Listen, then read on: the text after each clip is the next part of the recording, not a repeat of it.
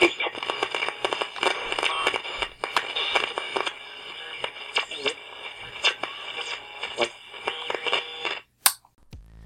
everybody, and welcome to the 5 Bytes Podcast.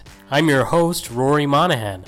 The podcast, as always, is brought to you by my sponsors, Liquidware, providing enterprise-class management solutions for physical, virtual, and cloud-based Windows desktops. And also by Goliath Technologies, who help IT pros be proactive and anticipate, troubleshoot, and prevent end-user experience issues regardless of where IT workloads or users are located. And of course, also brought to you by PolicyPak Software, where you use Group Policy or MDM to remove admin rights, manage and lock down applications, Java, browsers, and mitigate ransomware, plus more. If you enjoy the show each week, you have them to thank. And now for some news. It has been announced that IBM is set to split into two companies by the end of 2021. This won't come as too huge of a surprise to those following the company for some time, as they have a tendency to divest some of their lower margin line of business divisions. They previously divested the networking side of the business back in the 90s. Similarly, they divested their PC business back in the 2000s, and more recently, they divested their semiconductors business. Right now, the name of the new company is just listed as NewCo, so it's pending on a new brand.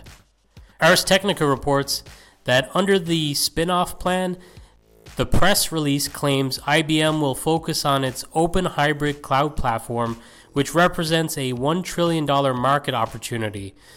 And IBM state that NewCo will immediately be the world's leading managed infrastructure services provider. This is because NewCo will start life owning the entirety of IBM Global Technology Services' existing managed infrastructure clients, which means about 4,600 accounts, including about 75% of the Fortune 100. Not a bad position to start from. BleepingComputer.com reported this week that Microsoft says that customers who install the optional KB4577062 update for Windows 10 versions 1903 and 1909 will encounter issues upgrading to newer Windows 10 versions on some devices. This update was released on September 16, 2020, with the main highlight being that it enables an IE11 notification to inform users about Adobe's Flash end of support in December 2020.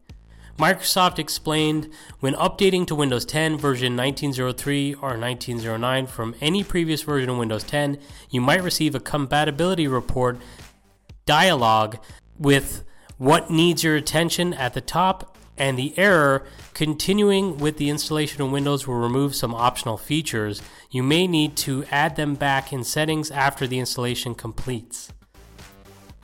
This is caused by the Windows 10 Setup Dynamic Update being unable to download required packages. Microsoft says it is currently working to address this issue with a fix to be available in an upcoming Windows 10 release. Until then, the company advises customers to work around this known issue by re-enabling HTTP access to the internet to the Windows 10 Setup Dynamic Update. And speaking of Flash end of support, Adobe released a security update for a critical remote code execution vulnerability in Flash Player that could be exploited by simply visiting a website. Adobe states the hackers could exploit this vulnerability tracked as CVE-2020-9746 by inserting malicious strings in HTTP responses when users visit a website. This vulnerability requires an attacker to insert malicious strings in a HTTP response that is by default delivered over TLS or SSL.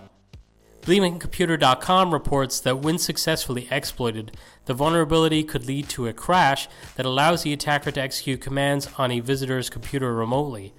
These commands would be executed under the security context of the user and would not have administrator privileges. Users should install Adobe Flash Player version 32.0.0.445 as soon as possible. And another month, another Patch Tuesday.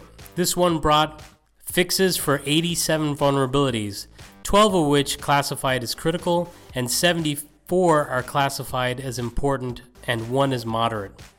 This batch of vulnerabilities includes 6 publicly disclosed vulnerabilities, though at this time, Microsoft states there is no evidence of exploits for these in the wild. And those 6 include CVE-2020-1693, 16885, 16901, 16908, 16909, and 16937. Those 6 affect the Windows kernel, Windows Storage VSB driver, Windows error reporting, Windows Setup Elevation, and .NET Framework. In some good news, there were no 0 days patched this month, but there were 5 remote code execution vulnerabilities, including for products such as GDI, Outlook, Hyper-V, Windows Media Foundation, and Windows TCP IP. And those CVEs are CVE-2020-16911, 16947, 16898, 16891, and 16915. Foxit have addressed a potential issue in their Phantom PDF product where the application could be exposed to use after free vulnerabilities and crash when executing JavaScript in certain acroforms. This occurs due to the use of opt object after it has been deleted by calling field clear items method while executing field delete options methods. Foxit has published updates for its software in both Windows and Mac OS. Those readers running versions prior to 10.1 for Windows and a version 4.1 for Mac ought to download and install the latest versions from the Foxit website. Hackney Council in North London has fallen prey to a cyber attack. The council says it is working with the UK's National Cyber Security Centre and the Ministry of Housing to investigate and understand the impact of the incident. They are asking that residents and businesses only contact them if absolutely necessary and to bear with them while they seek to resolve these issues. Sky News suggests that the G Suite services the council use are still working, and staff calling the council's IT support hotline are being instructed to follow the guidance and information in their inboxes. So clearly it sounds like instructions have been provided to employees via their email because luckily they're in the cloud with the G Suite services and their lines of communication are at least still open. This is a pretty fresh story. I saw it as breaking news on Sky News, so we'll have to keep some tabs on it to see where it goes. And sticking with a ransomware story affecting a city or a council of sorts, the city of Mount Pleasant has fallen victim to a ransomware attack in the US. NBC 25 reports that officials said the city's firewall remains secure and they do not plan to pay a ransom. Whatever the hell that means. I mean, you've been breached, buddy. They got past your firewall. I guess maybe they're confident they know that it was through a phishing attack or social engineering, but that's a pretty odd statement to put out there. At this time, it is not believed any personal information has been breached. According to investigators, there was no access to state election computers, and all ballot and voter information is secure. Ooh, I hope so. German software company AG was attacked with ransomware last weekend. The attackers are requesting a ransom of $23 million. According to screenshots shared by bleepingcomputer.com, the attack was carried out by the Klopp ransomware gang, who posted on their leak site that they were able to steal information on employees' passports, health bills, and emails, also publishing a screenshot with a folder tree containing additional information potentially stolen from Software AG. For their part, AG have stated the IT infrastructure of Software AG is affected by a malware attack starting the evening of the 3rd of October. Software AG also says that the ransomware attack only affected its internal network, while customer cloud services were unaffected. They have shut down the internal systems in a controlled manner in accordance with the company's internal security regulations, according to their statement. The company is in the process of restoring its systems and data in order to resume orderly operation. It's odd that they would call it malware instead of ransomware. It's also very interesting that bleepingcomputer.com seems to be the go-to place for people to send pictures and screenshots when these ransomware attacks happen. There was a really interesting post on Reddit this week from someone saying they witnessed their first ESXi ransomware. The poster states a customer's environment went entirely offline and all VMs were powered off by the reports that they were getting. Some started to think it was a SAN issue since it was so massive and didn't spare any VMs. Then they saw 200 VMs abruptly shut down, and then all files on the data store were getting encrypted. VMDKs, VMX, logs, the whole kit and caboodle. The ransom note was left at the data store level. The attack was directed using a ransomware as a service code because all files were encrypted with the company name on the extension of the encrypted files.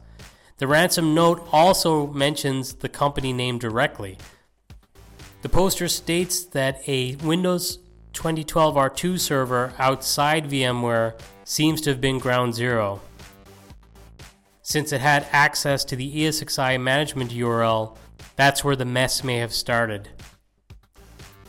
This poster implores us all to start locking your ESXi management access because things will get rough, and that this customer didn't segregate ESXi management from the VMs. Ars Technica reported this week on a security flaw with Apple's 2T security chips in its Macs that is used for features like encrypted data storage, Touch ID, and activation lock, which works with Apple's Find My Services. But the T2 also contains a vulnerability known as Checkmate that jailbreakers have already been exploiting in Apple's A5 through A11 mobile chipsets. So the bad news here is that this is a vulnerability that cannot be fixed. There will be no patch forthcoming.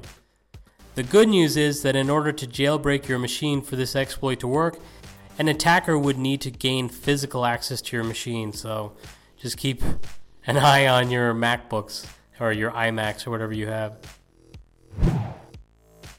And sticking with some Apple security related news, there is a fantastic article on samcurry.net that details how a group of hackers worked a project to go after bug bounties offered by Apple. He goes through some of their logic and methodology, and it's really insightful. He does a deep dive on some of the vulnerabilities discovered, but for most, he was not able to disclose. But the good news is they have been patched. In the end, he states there was a total of 55 vulnerabilities discovered, with 11 critical in severity, 29 high, 13 medium, and 2 low. So based on what Apple pay for their bug bounty program, the members on that project must have been paid pretty well, so good for them. DataCenterDynamics.com has reported that the U.S. Office of the Comptroller of the Currency, or OCC, has fined Morgan Stanley $60 million for failing to properly decommission 2 wealth management data centers in 2016. The bank failed to properly oversee its contractors and how they wiped data from servers and other hardware. Some customer information remained on the equipment after it was sold to recyclers, but there was no indication that any of the details were misused. The article states plaintiffs in 2 class action lawsuits filed against the bank this summer claimed the data left on the devices included social security numbers, passport information, and other account information. In a statement, Morgan Stanley said that it had continuously monitored the situation and did not believe that any of their clients' information has been accessed or misused. Moreover, they say they have instituted enhanced security procedures, including continuous fraud monitoring, and will continue to strengthen the controls that they have in place to protect their clients' information. The bank in July offered free 2-year subscriptions to a credit report monitoring service to customers whose information may have been at risk. So we saw similar with the Equifax breach in previous years. This week it was reported that Microsoft are set to allow their employees to work from home permanently, or at least in some cases.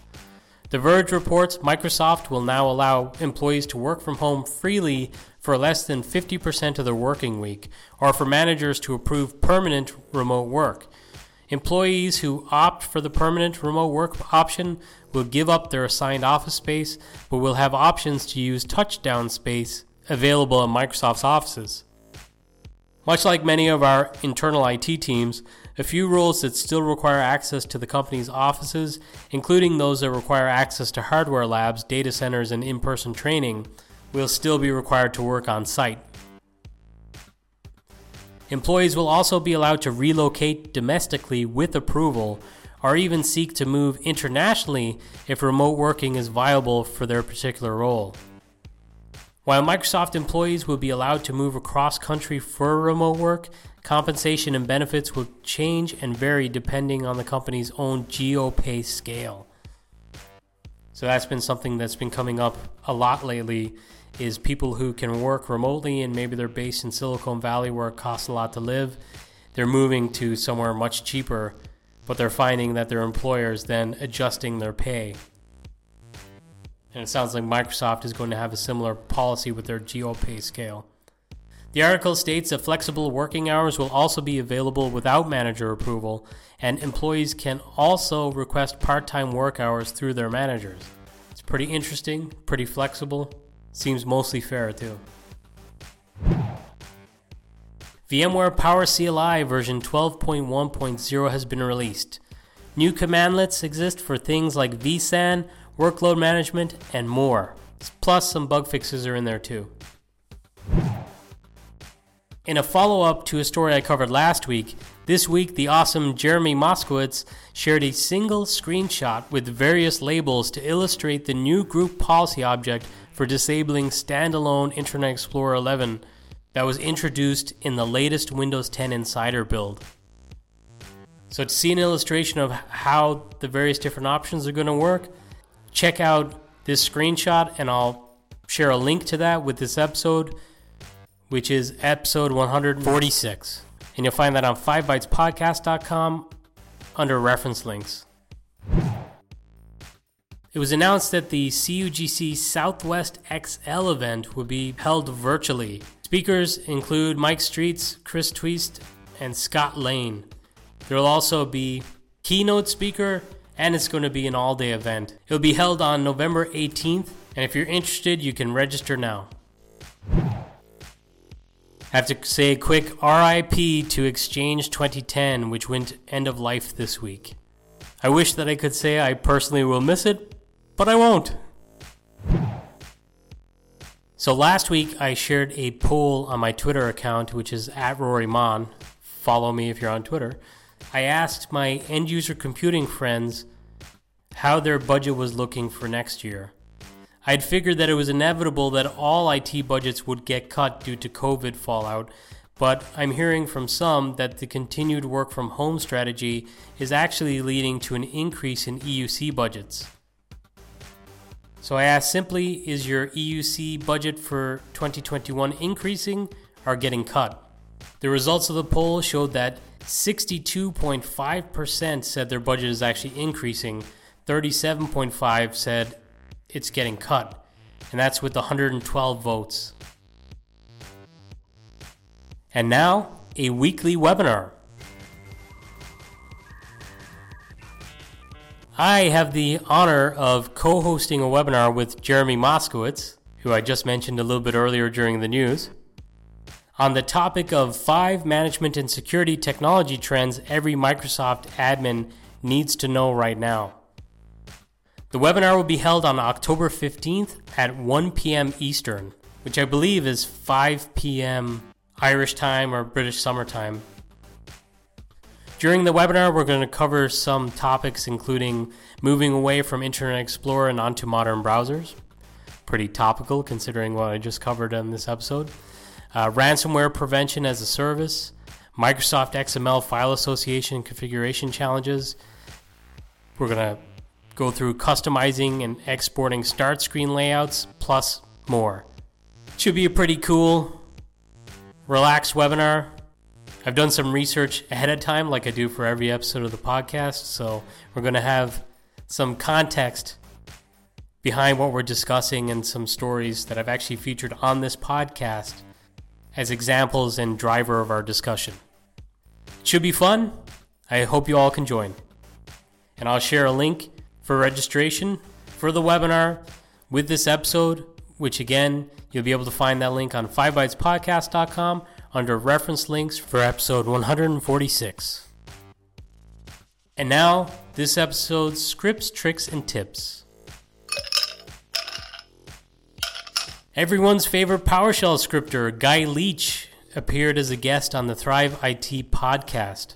I mentioned the Thrive IT podcast on a previous episode, but if you haven't checked it out, it's well worth it. You should subscribe to their channel on YouTube and enable notifications because they go live with a different guest every week, and it's usually pretty interesting and insightful. And this week with Guy was no different.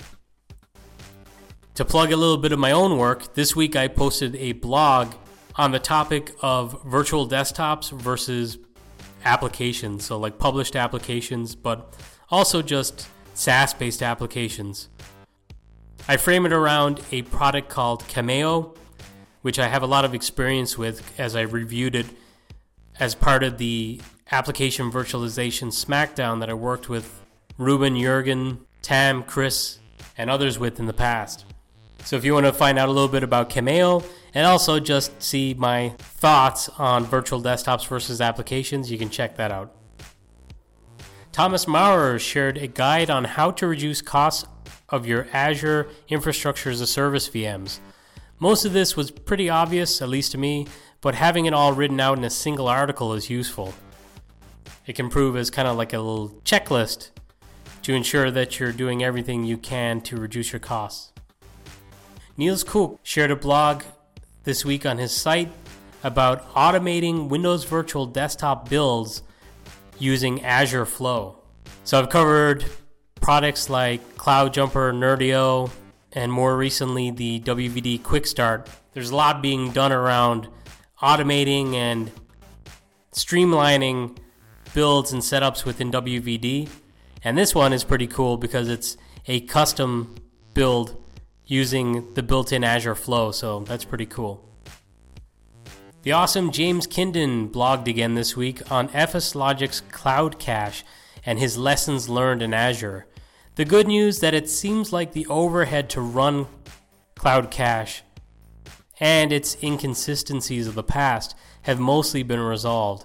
It was a really interesting article to read as someone who didn't really dare to dive too much into Cloud Cache yet and stayed on-prem, but now it sounds like it's a good time to reconsider that. And once again, James Rankin has blogged, and this one is on Microsoft Teams on Citrix Virtual Apps and Desktops, and it's going to be a multi-series blog post, because if you've tried to manage Microsoft Teams in an enterprise environment, you know it's very challenging. That Electron app, or just Electron apps in general, do not play nice. So if you're currently struggling with managing Teams, you should check out this blog post. Stefan Dingmans posted a blog on managing Windows Virtual Desktop with Microsoft Endpoint Manager. Actually, this is also a series of blogs. I think I said on a previous episode of the podcast I'd be interested to see how Microsoft Endpoint Manager works with non-persistent desktops, as SCCM did not do so well on non-persistent in the past. And finally, this last one is not new. It was actually published over 2 years ago, but I saw Carl Webster recommended it as the best blog on this topic, and I take Carl's word as gospel. And that topic is how to enable SSL and secure XML traffic on Citrix delivery controllers, the easy method. So all you Citrix architects, engineers, and admins out there, that's one for you guys to review. As with every single episode of the podcast, everything I talk about has a reference link, and you can find those reference links on 5bytespodcast.com beside each episode. You can also find it usually in the description for each episode on your podcast platform of choice. It is a little bit weird because some podcast platforms do interpret the hyperlink and allow you to click it, and others don't, so you have to copy and paste it out into a browser, which is kind of a pain, but it is there. As always, thank you so much for listening.